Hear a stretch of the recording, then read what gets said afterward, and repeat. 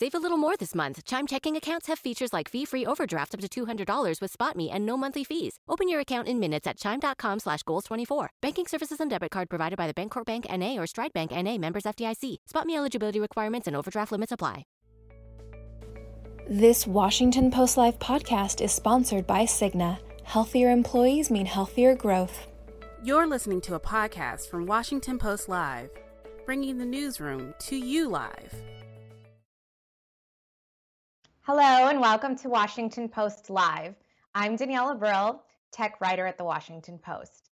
Today we're going to be talking about employee health and wellness as part of our Future of Work series. And joining us will be a very special guest who can guide us through the topic. I'd like to welcome Lena Nair.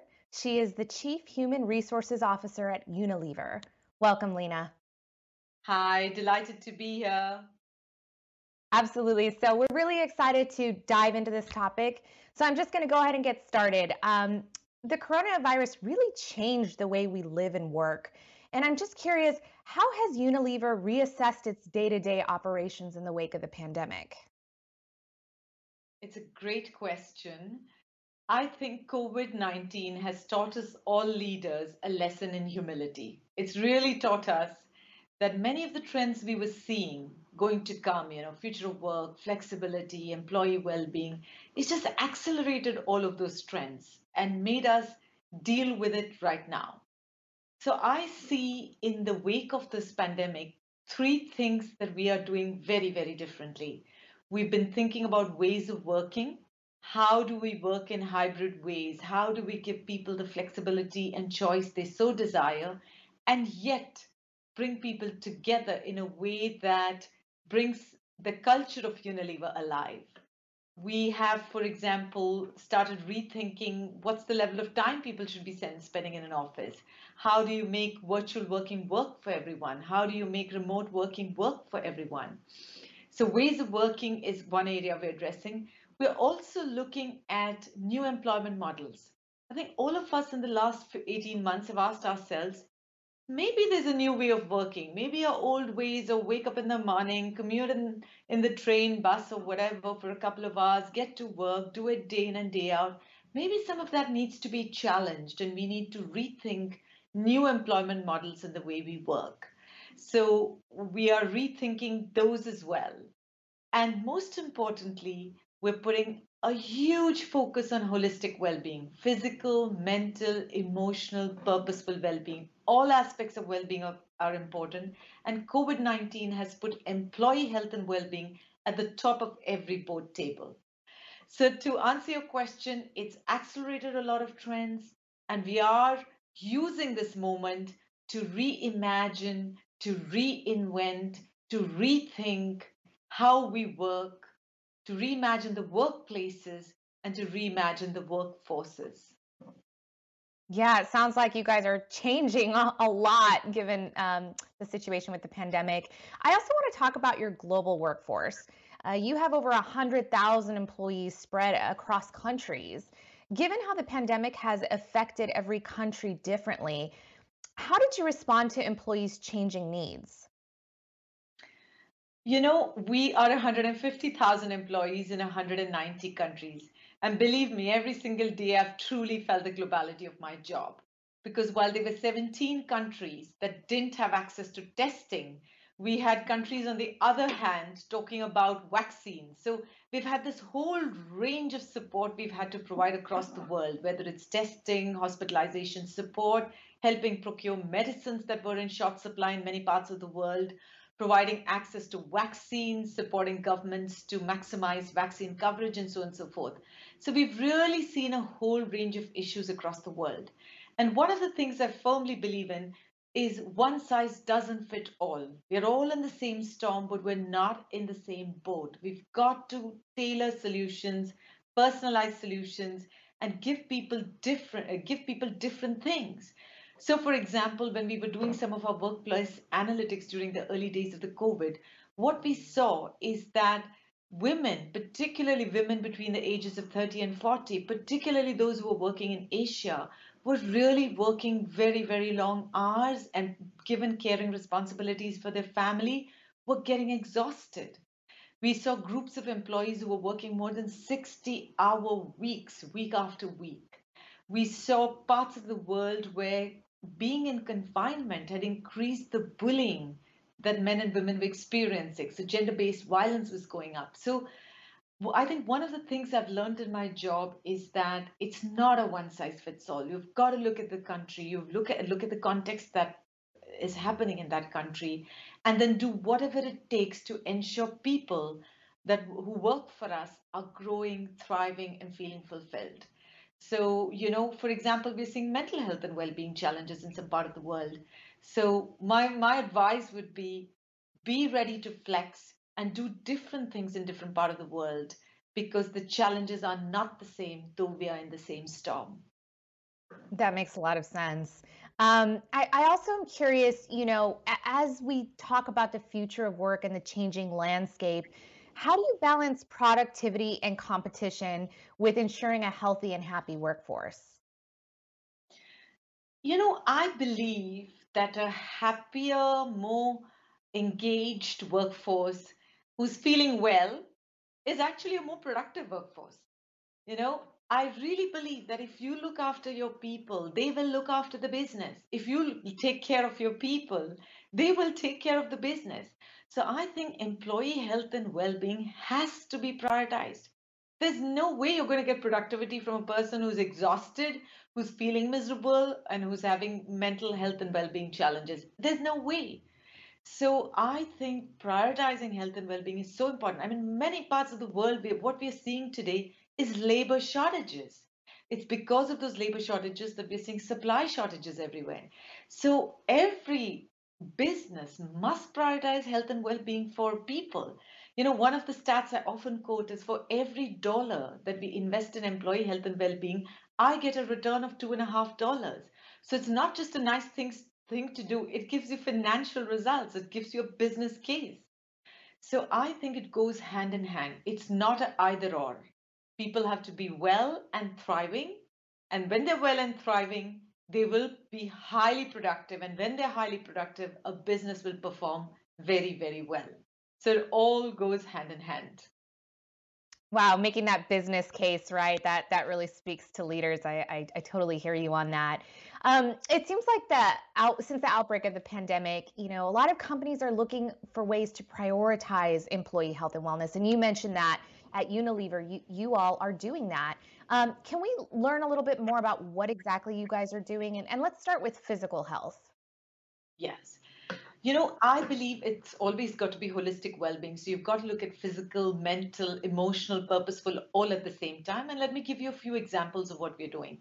Physical health, what we're doing is we have a fabulous data analytics system that looks at what's happening in a particular country, what's happening in our workforce, and tries and identifies what are the big causes of physical ill health in that country. So it could be obesity in Mexico, it could be cholesterol challenges in Indonesia, but we look at what are the country trends, what's the population trends, and our own data and try and see where we need to put focus.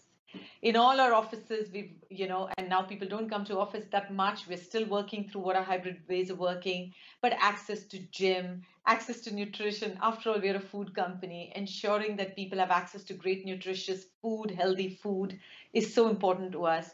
Ensuring people have access to gyms and exercise places is important to us. And all our offices reflect that.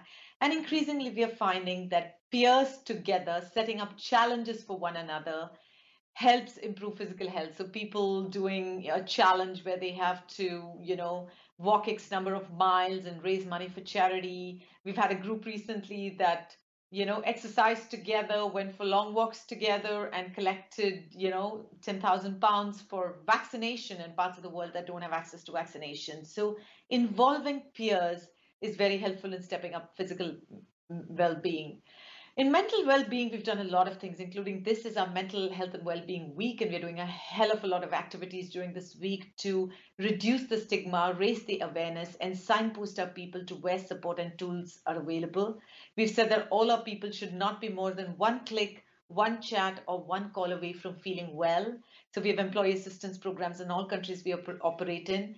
We've trained up 3,200 mental health champions. And I'm so proud of all these champions because they have volunteered their time to get trained so they can support other people in the business who are struggling with mental health challenges. So we've invested in that. And purposeful well-being. We put all of our people through Discover Your Purpose workshop. 60,000 people have already been through a workshop where they've discovered their purpose. What are they passionate about? What gets them out of bed in the morning every day? Because we believe when you know that, it gives you an anchor to work through uncertain times.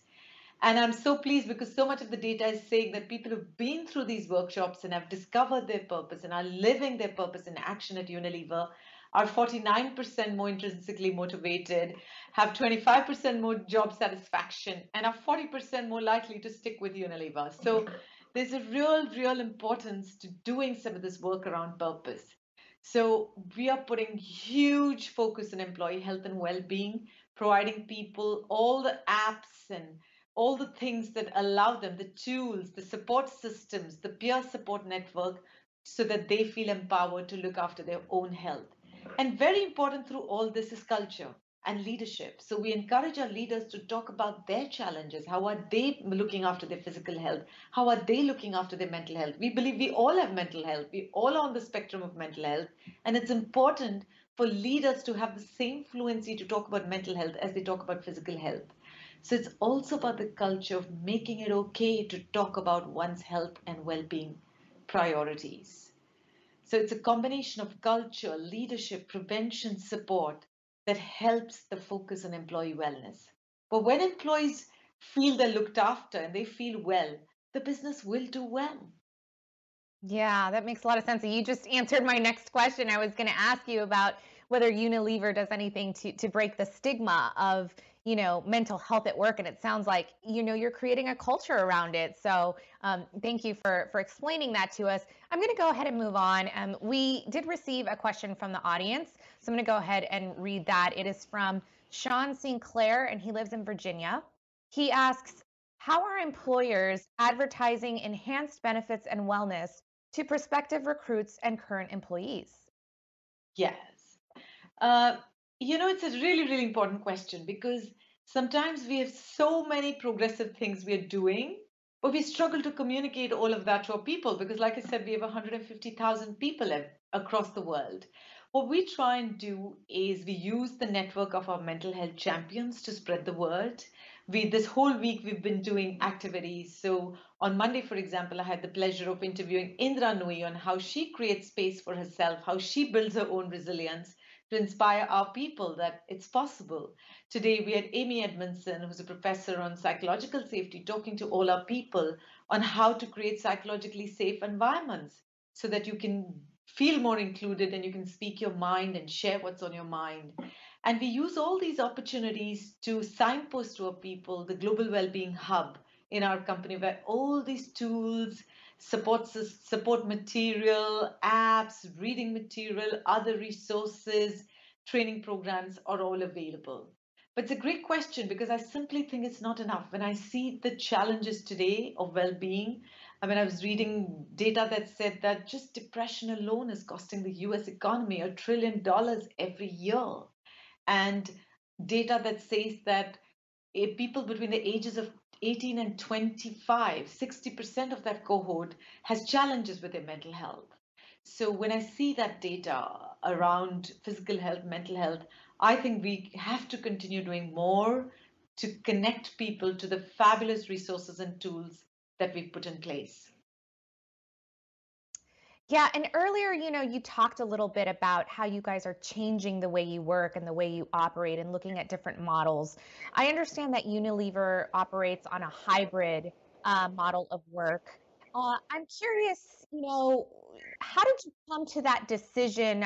It sounds like they're basically coming into the physical office or being available to come into the physical office, but mostly working remotely. Tell me about that and how you see the future of that model. Firstly, I must say that this is the time to experiment and learn. And if any company says, oh, we've figured it all out, we know exactly what to do, please don't believe them. including Unilever. We're all trying to figure it out. We are all trying to experiment. So principle number one is these are the current principles that we're putting into place. But if we learn over the next few months or weeks that it works or doesn't, then we'll adapt and find other ways. So one of the things we're saying in hybrid is we believe in the power of offices. We believe that offices are places of collaboration, creativity, getting to know people, celebrating stuff together. It's a huge part of building our culture, getting to see each other, be with each other. So we're saying that we expect people to be at work, at their workplace, at least 40% of their time. And we're saying though the times they come to office, we expect them to be in a collaboration kind of work. So we're changing our workplaces to reflect a more collaborative zone. And when they're at home, we expect them to do the more focused bits of their work that they have to do. We're also training all our people in how do you work in hybrid ways, because this is not the old world where everybody sits in an office and the lone person dials on the computer and you say, hi, we almost forgot about you. Do you have any views for this meeting to share? We can't work in those old ways. We have to work in a more integrated way where people who are online or offline in the meeting, because so many of our meetings are global, feel equally included in the meeting. So there's a whole training and education piece to this as well. We're not just stopping at ways of working. We're experimenting with new models of employment. Like I said, we're experimenting with a 4-day working week in New Zealand. And 90 people of Unilever who work in New Zealand are trying this new way of working. Fingers crossed, I hope it works. We're also trying a new model called UWork in the United Kingdom, where people who do not want to work 12 months a year, but want to work, say, 6 weeks a year to 6 months with Unilever, and the remaining time they want to do something else, are given the flexibility to do so. And it gives them the flexibility of doing things their own way, but the security of a job with Unilever. So we're trying all sorts of models and experiments. We're trying something called Career by Choice in India, for example. We're trying something called URenew, where you can take a sabbatical and go to learn something new, and the company sponsors part of your cost, and you've got to sponsor part of the cost. So the big message from me really is we've got to try. The COVID times have shown us that we can try to be more flexible than we've been in the past. It's taught us to challenge the assumptions we had about how work gets done. So please don't waste this time. Let's try and experiment, different companies experimenting different things, learn together and adapt to a new world. You know, a lot of the language around let's return to the workplace, let's return. I think return is the wrong word. That world is gone. There is no returning.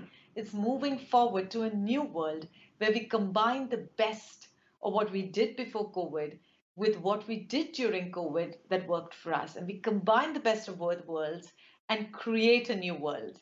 So stop using all this return, return, return. There is no return. We're going forward energetically and adapting positively to a new world. Yeah, that makes a lot of sense. Lena, we only have a couple minutes left, so I'm going to have to ask you briefly to touch on the next topic, but I think it's really important we at least address it.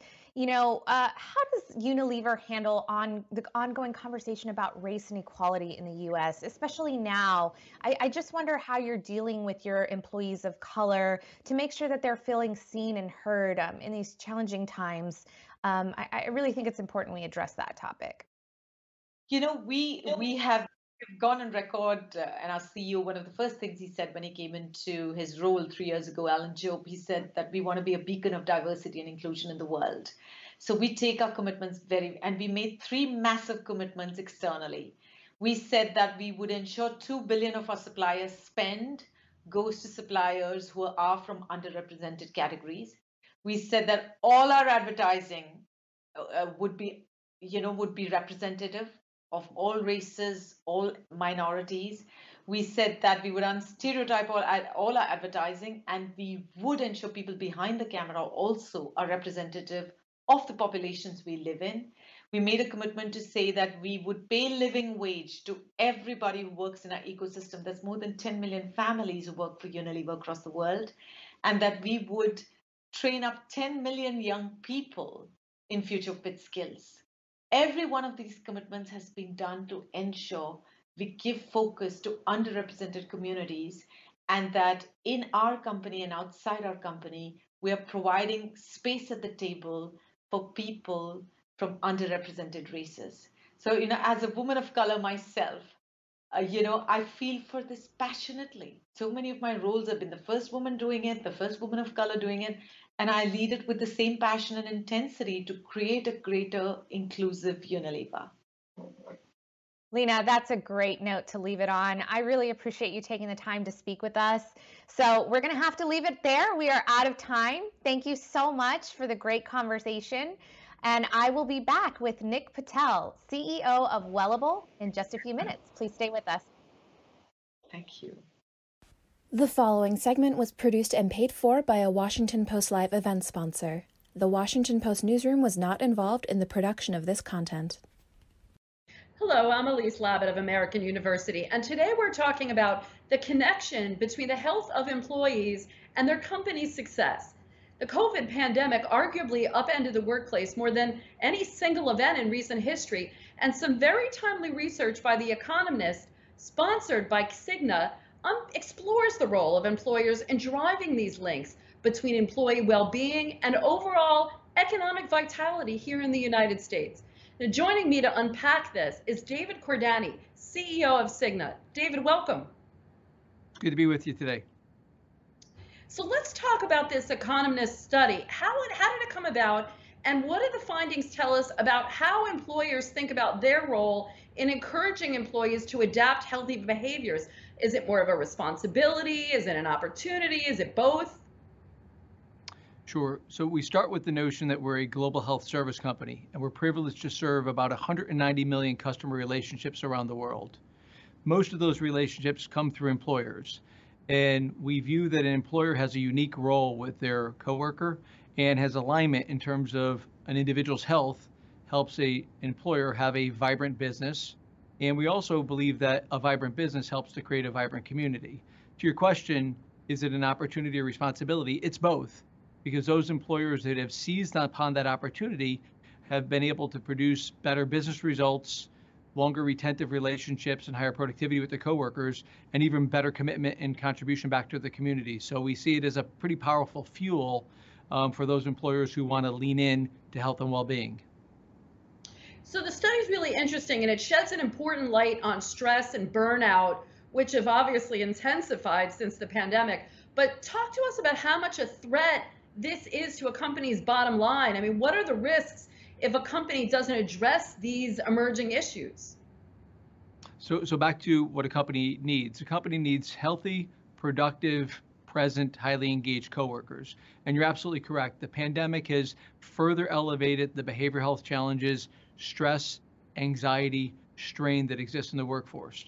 So to your point, if an employer doesn't proactively address that, they're at risk for reduced productivity, reduced presenteeism, employee turnover, and eroding business results.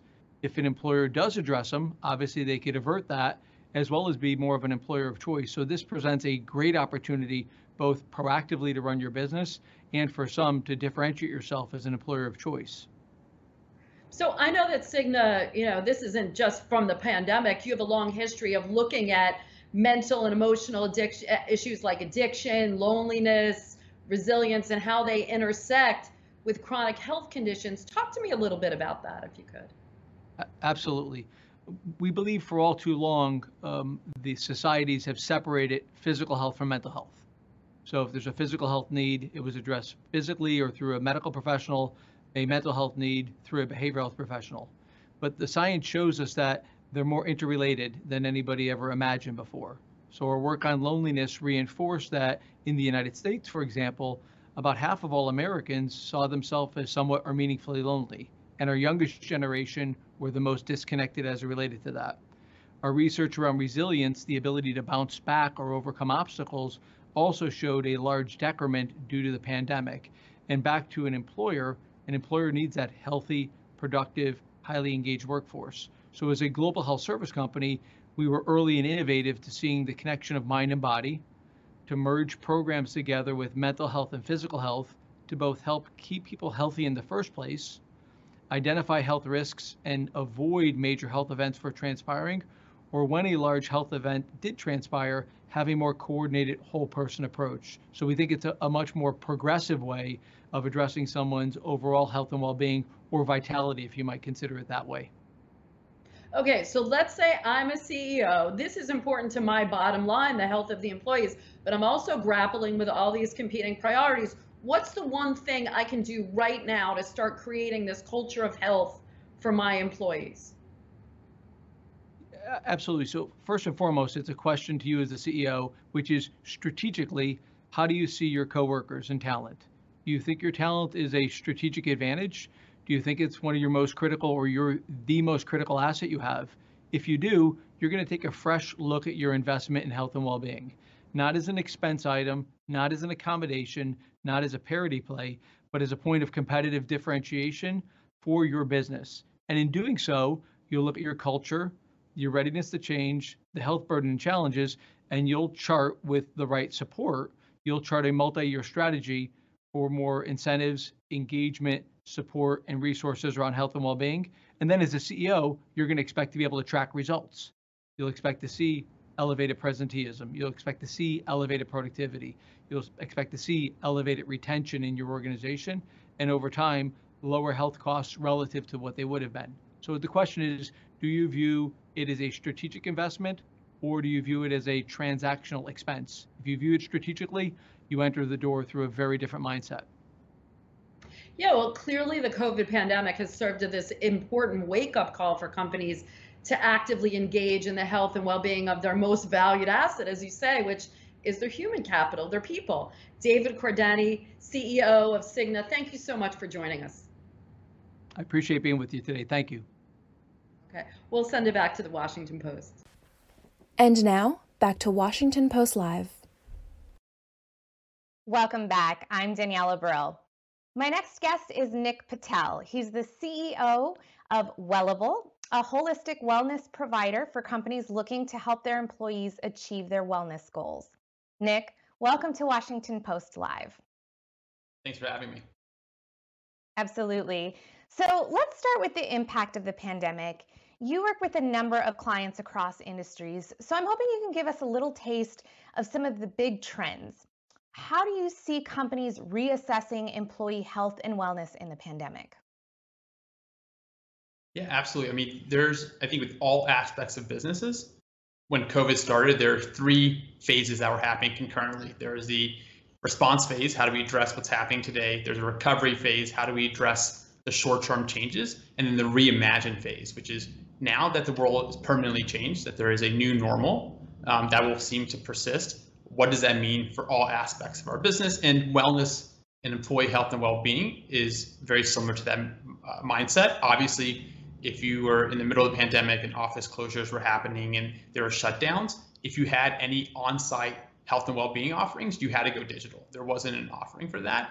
Now what we're seeing, similar to the future of work, there's a hybrid scenario as companies begin to come back, as they begin to explore what it means to work 3 days in the office or have some employees fully remote and things like that, is offering a mix of that on-site and digital offerings. The other thing that I would say as it relates to the reimagine phase is that what was happening in employee health and well-being, as in other aspects of the business community, COVID really accelerated that. I'm not sure if it necessarily changed it in a fundamental way, other than really accelerating trends that were already happening. And what I mean by that is some companies, but not many, were focused on mental health.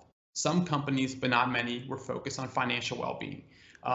The companies that did have employee health and wellness programs largely gravitated around physical activity, maybe nutrition, but there was a slow and emerging movement to really embrace holistic health. And that includes the ones I mentioned before, as well as sleep, more emerging concepts like how does charitable giving impact our health and well-being? How does gratitude impact our health and well-being? And I feel like that is the biggest change that we've seen from an employee health perspective as it relates to COVID, is that there's been an acceleration of digital tools, as well as an acceleration of the definition of what it means to have a healthy workforce, to really embrace more than just physical activity and nutrition to more of a holistic module. Got it. And tell me a little bit about how technology plays a role in employee health and wellness. Yeah, absolutely. I mean, technology is becoming an increasing part of all of our daily lives, including employee health and well-being. So whether it's access to on-demand content, so be able to access meditation sessions or be able to have a virtual consultation or work with a health coach and schedule a time. These technology tools allow employers to embrace and kind of, in some ways, scale the operations of the wellness program. And I think that is probably one of the biggest benefits of technology infusion into the workplace as it relates to health and well-being, is that it's created an opportunity for companies that are maybe even 100 people or 200 people, which are often organizations that didn't have the resources to really maintain and sustain a successful employee health and wellness program. They're able to do that because technology has given them access to more resources. It allows them to operate if they have multiple offices, if they're a hybrid workforce with individuals who are remote, to provide more equitable benefits as it relates to employee health and well-being to all their employees. And then in many ways, it just allows you to scale your interactions. And what I mean by that is, to have a really successful program, you need some level of individualization or personalization as it relates to what an individual is going through from the program. Health and well-being is a very personal concept. So for one individual, what that looks like is very different from another. And so a successful wellness program often has a wide range of offerings that allows employees to gravitate to what makes the most sense for them. That's hard to do without a digital platform. So be able to do that is largely through on-demand content and things of that nature. Employees are able to identify those resources that resonate the most with them, that are delivering them the biggest impact at that given time, and invest their energy there. Let's dive into Wellable a little bit. As I understand it, your company helps other companies help their employees reach their wellness goals. How exactly do you do that? And let's just start with physical health. Yeah, absolutely. So from our perspective, is every company and every organization is unique, from the culture they have, the goals they want to accomplish as it relates to employee health and well-being, and they're comprised of a diverse population of individuals that all have unique wellness goals. So as it relates to physical activity, in our digital platform, is we recognize that each individual within that organization has a different set of what it means to be physically active, whether that's just taking incrementally more steps throughout the day, whether it's going to a CrossFit class, whether it's tracking, at a very granular level, your participation in certain programs. Everyone's different. And because Wellable connects to a wide ecosystem of third-party apps, so everything from Fitbit to Garmin to Apple Health, each of them has unique features and gravitate to a unique audience. We're able to deliver a very unique user experience to each individual. So based on what outcomes they want to accomplish, what technologies they want to use, and things like that. That being said, at an organizational level, companies want to have some level of influence on how they construct a program. They want to be able to have analytics to measure the success of that program. And so by integrating with those technologies and allowing users to have a very individualized experience, but also be able to aggregate that at the administrative level, we allow those employers to kind of craft and develop the wellness program that kind of really resonates with the culture that they're trying to build. So I imagine mental and emotional health is somewhat similar in the way that you guys help companies craft that. But tell me a little bit about how that may be a little different.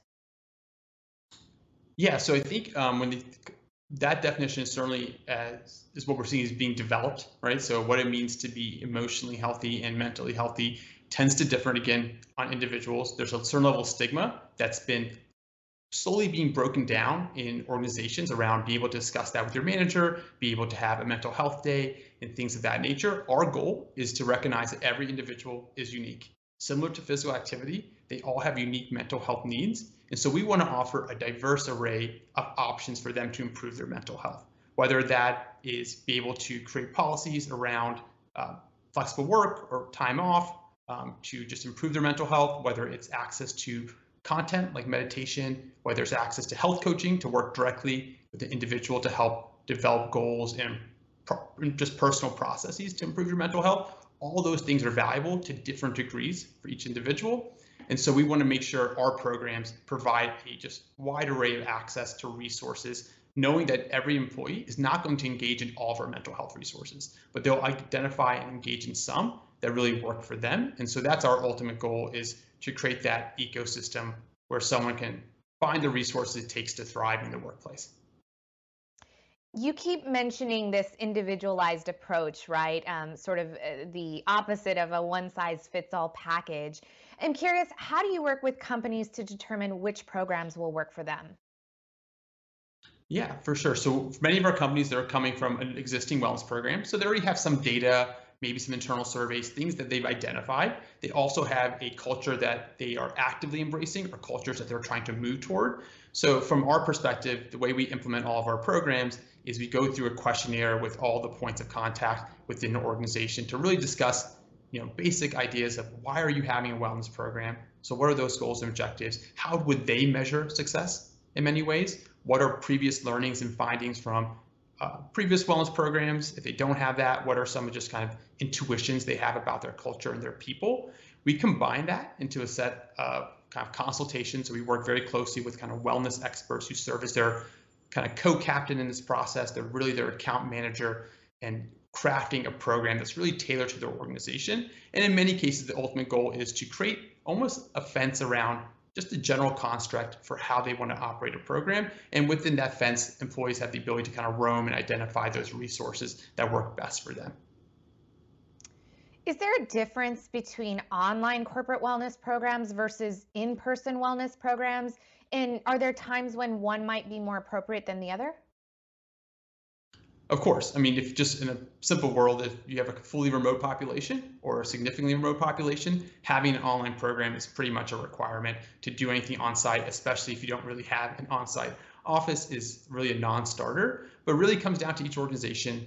In our view, is there's an economic and scale benefit of having digital tools, but we recognize that on-site interactions are really meaningful. And there are ways, there are certain things you can do on site that you can't do in a digital platform. And so our kind of concept, which makes us a little bit unique, is that we do maintain a software platform and a robust on-site services business, really combine the two.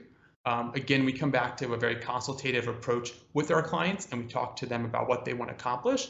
And if they have certain barriers that make on-site less favorable or more favorable, we'll adjust the program accordingly.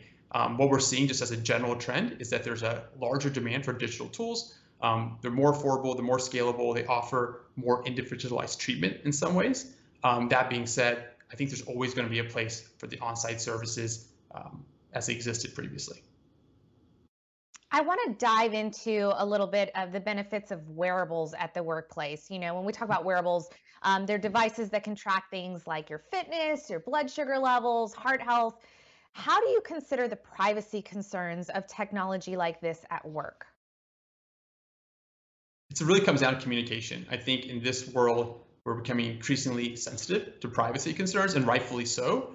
And in many cases, I think the biggest privacy issues that people have heard about on the news or personally experienced are ones where companies weren't, upfront and weren't kind of very proactive in communicating what they are doing with data, et cetera. We are quite the opposite. From an organizational perspective, we're very clear about what those data privacy rules are. We recognize that the data is not ours to sell or to manipulate or use in any kind of financial way. We also want to make it very clear to the user when they first sign in and they go through the basic data privacy consents, is we make it very clear to them that this is their data. This is a program for them to improve their health, to see gains professionally and personally just by having a healthy, productive life. And we try to make that very clear. We limit the reporting the employers get. To the extent that they need certain data, we de-identify it. So we often get requests from our clients. We would like to run this report that has certain user information, and we just don't allow it. Just as a policy perspective, we view our primary constituents are those employees and those users who are trying to be active and healthy in their life. And then we try to work with that in the context or construct of an organization and their needs. Understanding they do need data, but there's ways for us to satisfy both, provide them with actionable intelligence and information to iterate and improve their programs without violating the trust of the user or the employee. During the pandemic, we really saw the boom of telehealth. I'm curious whether you think that that's here to stay. Is that sort of the future of healthcare in this country? The classic answer depends. I think the predominance of it and the adoption of it is certainly here to stay. There's a huge increase. I think there's be naturally a tapering off of that growth as it relates, but I think it depends on the individual. And I think it depends on the situation that they actually need to get from a clinical perspective. I think for certain interactions, telehealth is great. Often it's a great way to triage a patient potentially. And for certain users, they just feel the comfort of being in a doctor's office and be able to build that physician-patient relationship, and that's really valuable to them. I do think digital health tools in general are becoming increasingly popular, and rightfully so. They're more economical for both the patient in this case. It's easier to scale from a physician as well. But I think at the end of the day, I think you're going to see a mix, a hybrid, if you will. There'll be some individuals who will always want to be in a doctor's office, and there'll be other individuals who are willing to use telehealth as their predominant primary care tool. And there'll be everything in between where people are kind of split. It'll be similar to the work environment where there are certain advocates out there who believe on-site work is the future still, and there are others who think it's completely remote, and likely it's somewhere in between. That makes sense. I'm going to give myself a little shameless plug here. I recently did a story on employee perks and how they're changing over time, especially in this hybrid and remote environment you just talked about.